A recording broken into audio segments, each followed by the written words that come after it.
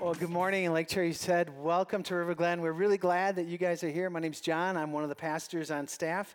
And real quick, next weekend, we're going to start a new series, and this series is called Uncovered. And each week, we're going to take a look at a spiritual practice that's going to help us become more like Jesus.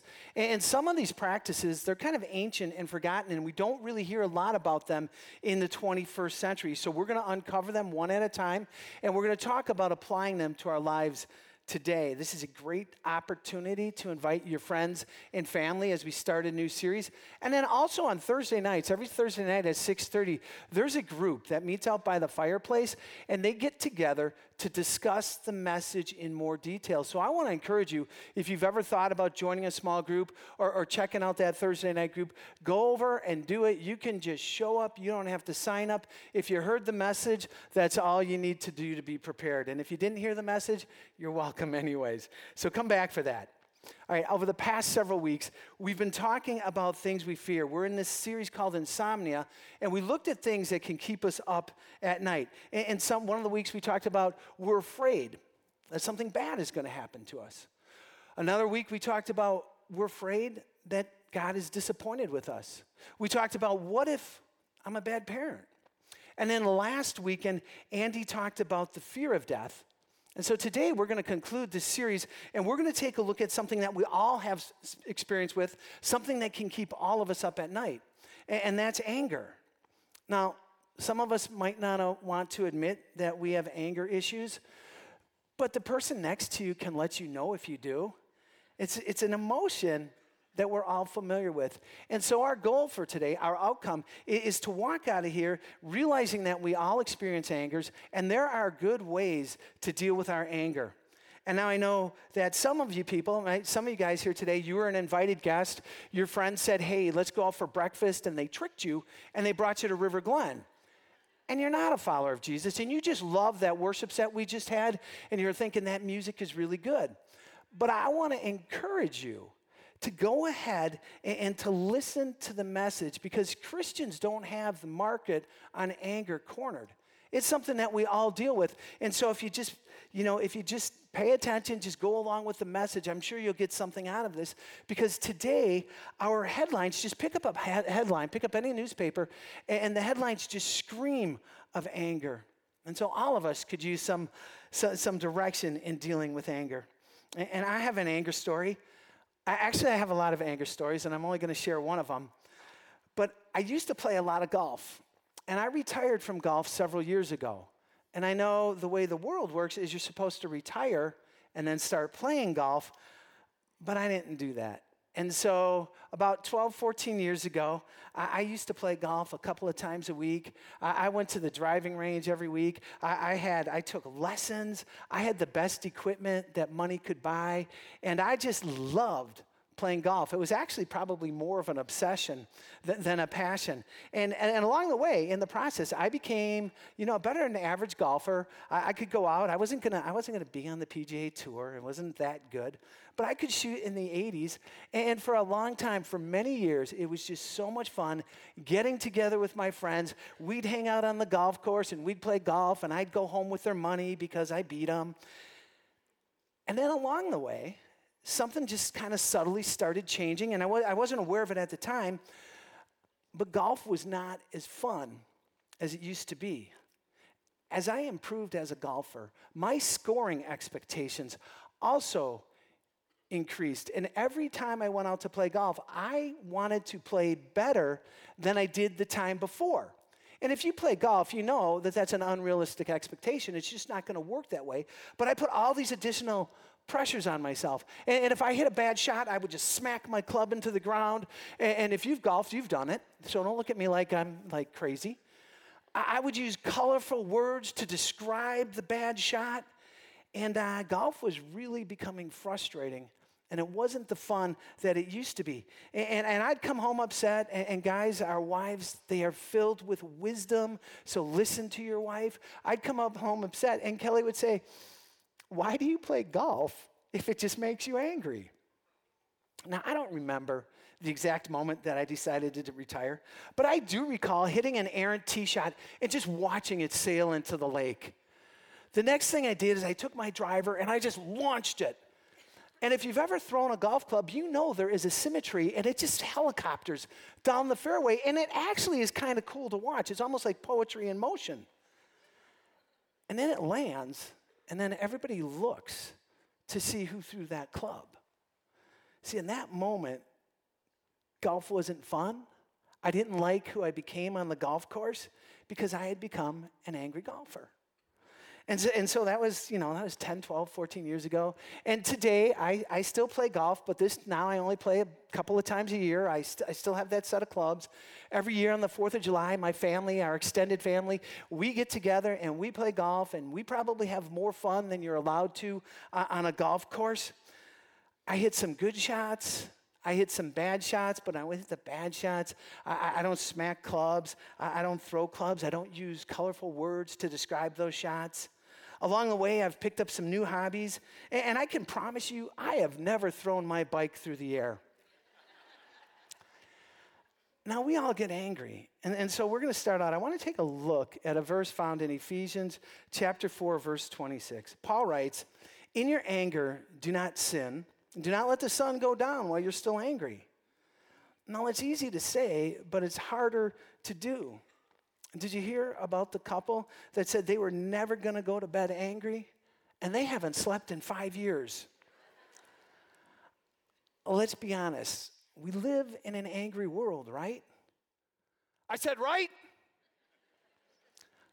So I thought, maybe to kind of help figure out who needs this message today, little multiple choice. I got a little quiz for us, just a few questions, and I thought we'd go through these questions and you can gauge your level of anger. So here's the first question. When driving, how often do you use your horn? Would you say A, rarely if ever? You're just the most courteous driver. You don't care if you get cut off. As a matter of fact, if somebody cuts you off and they start yelling at you, you intuitively know that they're a surgeon and they're on their way to the hospital and they're going to save someone's life. And so you just pray for them. Bless them, God. Or would you say B, as needed? It's kind of like a daily vitamin. Just, once a day, you go ahead and you beat that horn. Or would you say C, it is the most used part of my car? All right, second question. At a restaurant, how often do you complain about slow service? Would you say A, never? Because when you go out to eat with your friends, it's not about the food, it's about the companionship, it's about the hanging out, it's about catching up and all the talking. So who cares when the food comes? Would you say B, only if the food is uncooked or there are too many hairs in it? Or would you say C, regularly? As a matter of fact, you go out to your car, you honk the horn until they bring you food. All right, last one. While waiting to check out in a grocery store express line, do you A, sit there, meditate quietly, kind of think about world peace? B, count to see if anyone has more than 10 items? Or C, if they threaten anyone who looks like they're going to use coupons? We all struggle with anger. And one of the best passages in the Bible that helps us deal with our anger is found in James chapter 1. We're going to take a look at verses 19 and 20. James is the brother of Jesus, and he's one of the early leaders in the church in Jerusalem. And so James starts out the passage this way. He says, "My dear brothers, take note of this." And in other words, what James is saying is, what I'm about to say is really important, and I want to make sure that you capture this, that you get this, that you remember this, so you can apply it to your life. And then James goes on to give us some practical anger management tools. And in verse 20, he says, man's anger does not bring about the righteous life that God desires. Man's anger does not bring about the righteous life that God desires. So it seems to me as if James is saying, before you lose control, before you throw that club, before you lose another night of sleep, before you start raging over all sorts of other people, James says, remember the results. Because our anger does not bring about the righteous life that God desires.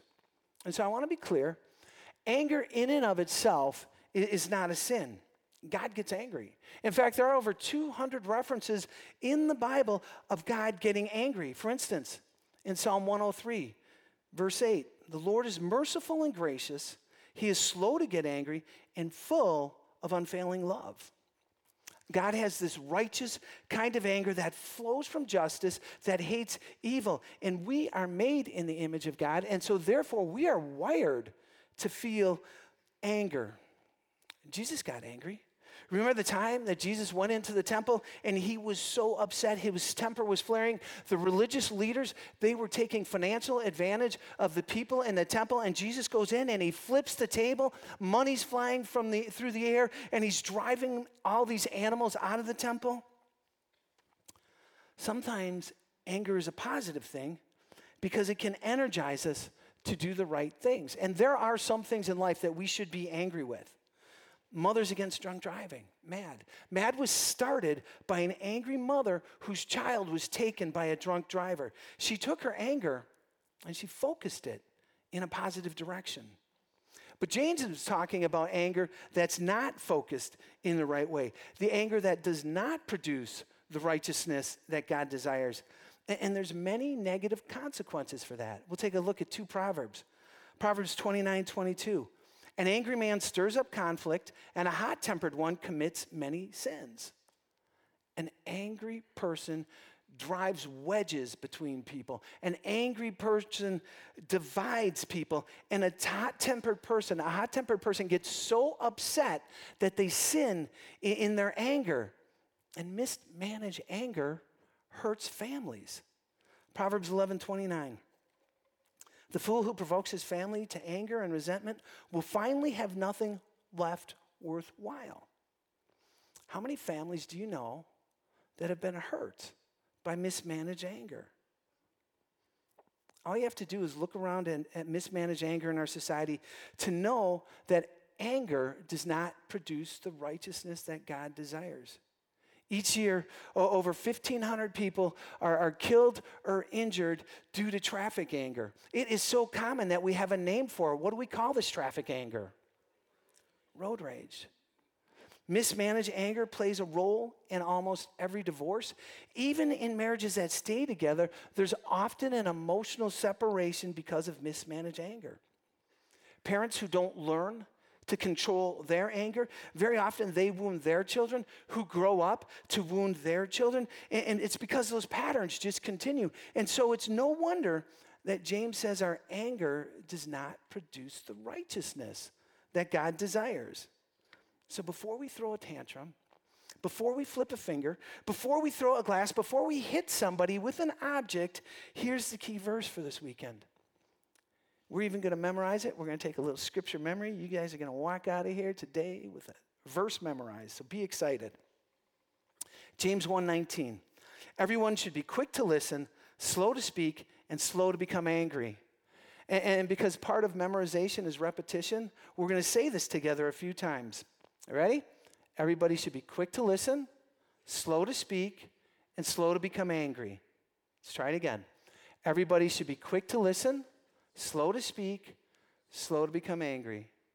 Everybody should be quick to listen, slow to speak, and slow to become angry. Now with your eyes closed, no screens. Everybody should be quick to listen, slow to speak, and slow to become angry. Those 14 words can change your life, they can change your marriage, they can change your relationships, and they can change your future. James says everybody should be quick to listen. In other words, James is saying, reflect before you react. One of the great cures to our anger is to just simply pause. Before you speak, before you react, take time to reflect. Don't react impulsively. Proverbs 29:11, this is the Good News Translation. Stupid people express their anger openly, but sensible people are patient and they hold it back. That's saying that if you're wise, if you're sensible, chill out and wait before you react. Because the longer we wait, the easier it is to manage our temper. That's why people say to us, that's why they tell us, they say, hey, take a deep breath and count to 10. The reason why they tell us to do that is because it works. See, anger is like having a smoke detector in your house. When the smoke detector goes off, it's not telling you that something's wrong with the smoke detector. It's an indication that something else is wrong. And so when you hear that high pitch, that wailing beep, you know that where there's smoke, there's fire. And so you've got another indicator. And that's why anger is often called the second emotion. It exists to tell us that something else is wrong, something else needs our attention. There's three primary things that lead to all anger, just as there's three primary colors, red, yellow, and blue, just as there's three tools for the architect, the line, the angle, and the curve. There are three primary emotions that lead to anger, and those emotions are hurt, frustration, and fear. All anger is a result of these three primary emotions. Anger comes along as a secondary emotion as a result of hurt, frustration, and fear. So I'm going to give you a couple scenarios, and let's see if you can identify with what the root is at this anger. Let's say this morning you got up and you were ready to leave for church on time. You were going to make it to River Glen, but the person that you're with, they weren't ready.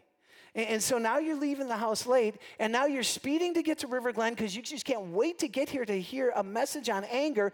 And in your hurry to get here, you cut off a couple people, you run through some stop signs, but you're here and you made it on time, and you're about to pull into a parking spot, but somebody zips in and cuts you off. Now in that moment, a question pops into your mind, and you ask yourself, what is the appropriate gesture in a church parking lot? And so what emotion are you feeling at that point? Hurt, frustration, or fear? Frustration, right? You're just really frustrated. So let's just take this example a little bit further. You're already running late, so you just slam your brakes on the car in the middle of the aisle. You put the car in the park. You get out of your car. You go over and you knock on the window of that other car, and you got this mean, ugly look on your face. What emotion is the person in that car feeling right now? Fear. Right? They're like, crazy person trying to hurt me. James says we can minimize so much anger if we reflect before we react, before we speak, before we start going off on someone. James says, be quick to listen. And now think about it in your life. Has anybody ever left a relationship because they were genuinely listened to?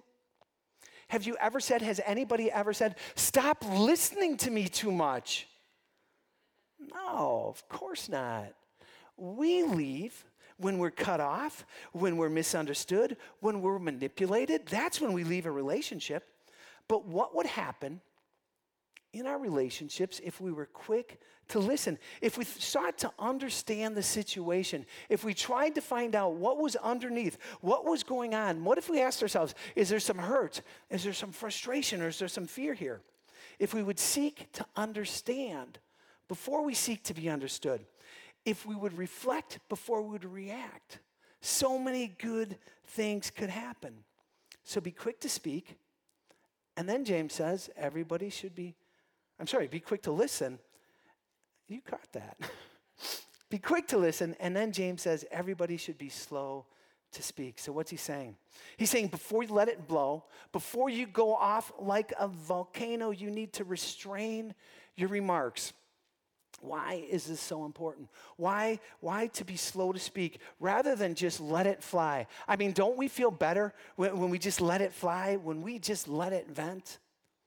And now psychologists haven't been particularly helpful because about 35 years ago, a theory began to be popularized that when you get angry, you just need to get it off your chest. You just need to vent. How many times have you said to someone, I just need to vent, right? You just need to blow off some steam. You need to throw something. You need to hit something. You need to scream at something, because if you don't, eventually you're just going to explode like a volcano. And that sounds good.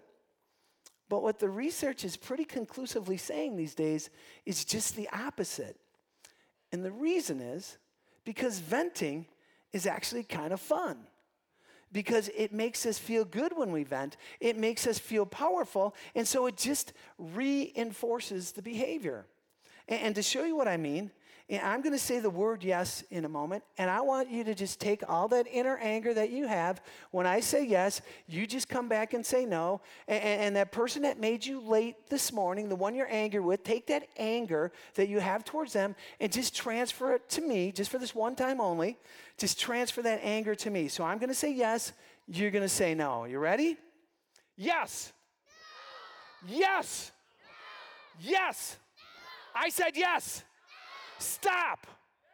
I said yes. Now I'm going to stop because you guys are scaring me. Because right up here, somebody's getting out of their chair. So you guys did that really good. But the problem with venting is it feels good, doesn't it? It feels a little too good. It's kind of fun. And so the next time, you're more likely to do it. And another discovery the researchers have made about this venting stuff, and this is going to surprise some of you, but most people do not like to be vented on. And in other words, the ventilator has a lot more fun than the ventilatee. And venting isn't very effective. Let's say a guy gets cut off in traffic and he's really mad and he pulls up to the other car and then he starts to vent and he says, "What kind of idiot are you? What were you thinking? Are you trying to kill me? You know I ought to run you over." When's the last time you saw the person being vented on? When did you see him respond, "You know, that's a good point. You have touched me very deeply here.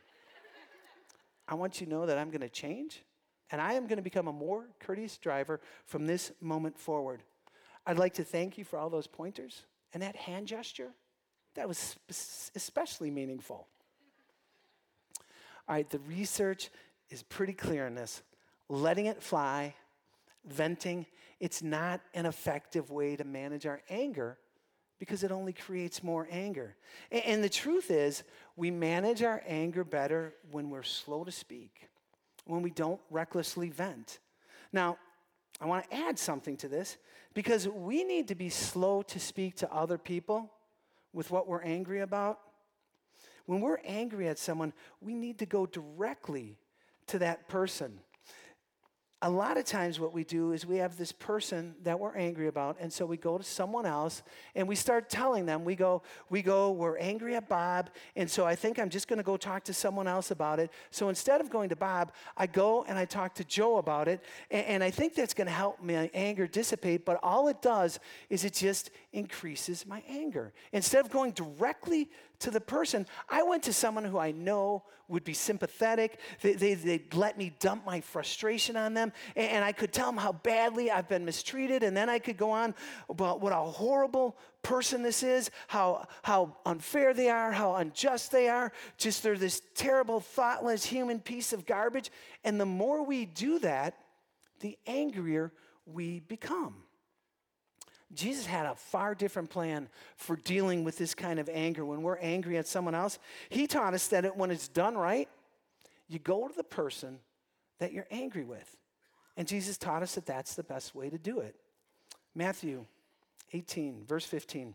If your brother sins against you, go and show him his fault. And then Jesus adds, just between the two of you. What would happen if every time we got angry at someone, instead of going to a third party and dragging them in and all that kind of stuff, what if we just went directly to the person and we said, "Hey, I haven't talked to anybody about this, but you and I, we have a problem, and I'm hoping that we can get on the solution side of that problem together." When we needlessly involve someone else in our conflict, the anger escalates, and now we have people choosing up sides, and then we drag them into it. And Jesus says, if at all possible, go directly to the person that you have unresolved anger with. And the healthiest thing that some of you can do is the very difficult thing of going to the person that you're angry with. And going to them and to stop making excuses and just be slow to speak, restrain your remarks, and talk to them thoughtfully, wisely, and carefully. And James says, everyone should be quick to listen, slow to speak, and finally, he says, everyone should become slow to anger. Now, YouTube, right? There's all sorts of video on YouTube. So I was looking for an anger video. And these guys probably don't have this verse memorized, but a couple of Dallas fans after the last Packer game. Let's take a look.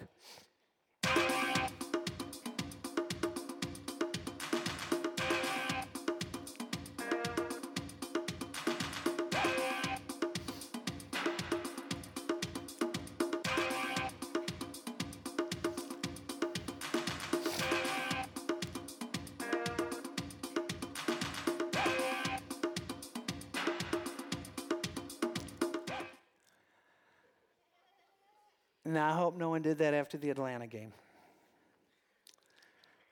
So, how are we slow to become angry? We're slow to become angry when we reinterpret our rage. Reinterpret our rage. In the 7 Habits of Highly Effective People, Stephen Covey tells the story about riding the subway in New York City on one Sunday morning. And he said people are resting and reading, and it was a very calm and peaceful ride. But then he said suddenly a man entered the subway, and the whole scene changed. His children, they were loud and rambunctious, and generally they were disrupting what had been a tranquil morning. And yet the dad sat idly by, seeming oblivious to the situation. Covey said he was irritated at the man's insensitivity to the other people around. And finally, Covey spoke to him and he said, "Sir, your children are disturbing a lot of people. I wonder if you could just control them a little bit more." The man lifted his gaze, Covey wrote, as if to come to a consciousness of the situation for the first time. And he said softly, "You're right. I guess I should do something about this. We came from the hospital where their mother died about an hour ago, and I don't know what to think, and they probably don't know how to handle it either." Covey said in that moment, he suddenly saw things differently. He thought differently. He felt differently about that man and his children, and in that moment, he reinterpreted his rage. Proverbs 14:29 says, "Whoever is patient has great understanding, but one who is quick-tempered displays his folly." You demonstrate great understanding if you're patient with people. So you reinterpret the rage. The difficult people that we all have in our lives, they weren't just born that way. Somewhere along the line, they experienced some hurt, some frustration, some fear, and usually very deeply. And some of you had difficult parents. Your parents were devoid of showing emotions. Maybe they were extremely strict parents, and that frustrated you. But I'll bet if you could look back, if you could dig just a little bit in their history and discover what their parents were like and what their brothers and sisters were like, you'd get a little more understanding of why they are the way they are. And that would help you reinterpret some of your rage. Maybe that boss that you work with, they're so difficult, they're so demanding, and they are so full of storm whenever they enter the room. Maybe they grew up in a house where they felt they would never measure up and they could never perform good enough. And so they have this insatiable need to succeed. And that doesn't change anything about them. It doesn't justify their behavior, but it helps you understand him or her in the moment. Excuse me. Love is patient, and patient people have great understanding. It's amazing that when you take time to understand a person, you can become more patient with that person. All of a sudden, the Holy Spirit just starts to change your perspective on these people, and it gives you a sense of compassion and patience and tolerance. And instead of losing your cool, you start thinking, how can I help them? Or how can I serve them? Because love is patient. My dear brothers, take note of this. Everyone should be quick to listen, slow to speak, and slow to become angry, for man's anger does not bring about the righteous life that God desires. Remember the results. What's the likely outcome of our going off? Reflect before you react. Take that deep breath. Do that count to 10. Restrain your remarks. Be slow to speak. Reinterpret that rage. What else is going on in that situation, in that moment that you don't know anything about? Can you imagine how different our lives could be if we would practice this, how much easier we would all be to get along with? So here's the homework, and you have it easier than the 9 o'clock service did because they were here earlier. But for the rest of the day, maybe even tomorrow, right, if you're a super overachiever, all the way till you get back here next weekend, or maybe go crazy, and for the rest of the year, be quick to listen, slow to speak, and slow to become angry. Jesus on the cross, he could have raged against the Romans and the Jews. He was innocent. They didn't give him a fair trial, but he looked past his anger and he prayed, Father, forgive them, for they know not what they do. Now, I don't think that means they were all immediately forgiven, but he offered forgiveness to anybody that would receive it. Jesus is the master of anger management. We need his presence and his power in our lives for us to become quick to listen and slow to speak and slow to become angry. So as we enter this time of communion, let's remember the example that Jesus set for us. Our communion is open for everybody. In just a couple minutes, the trays are going to go down the aisle and just pull out the cup, pull them apart. You've got the wafer on one side and you've got the juice in another. If communion's new to you and you want to let that pass, absolutely feel free to do that. But let's pray together, please. Lord, thank you for this opportunity to just come out on a Sunday morning and to just hear some amazing praise and worship, God, that draws us closer to you. Thank you for the truth, God, in your word, the truth in Scripture, that if we apply those words to our lives, we can be changed people. And as we become changed people, God, through your power, we can change others. We can help change others to draw them in a relationship with you. God, in just a few minutes here, we're all going to leave this building today. But God, I pray that you would send us with a power and a desire to become more like you through the teachings of your word, through everything we talked about through the series. God, may our faith be high and may our fear be low. Thank you so much for your son, Jesus, and for what he did for us on the cross. It's in his name I pray. Amen.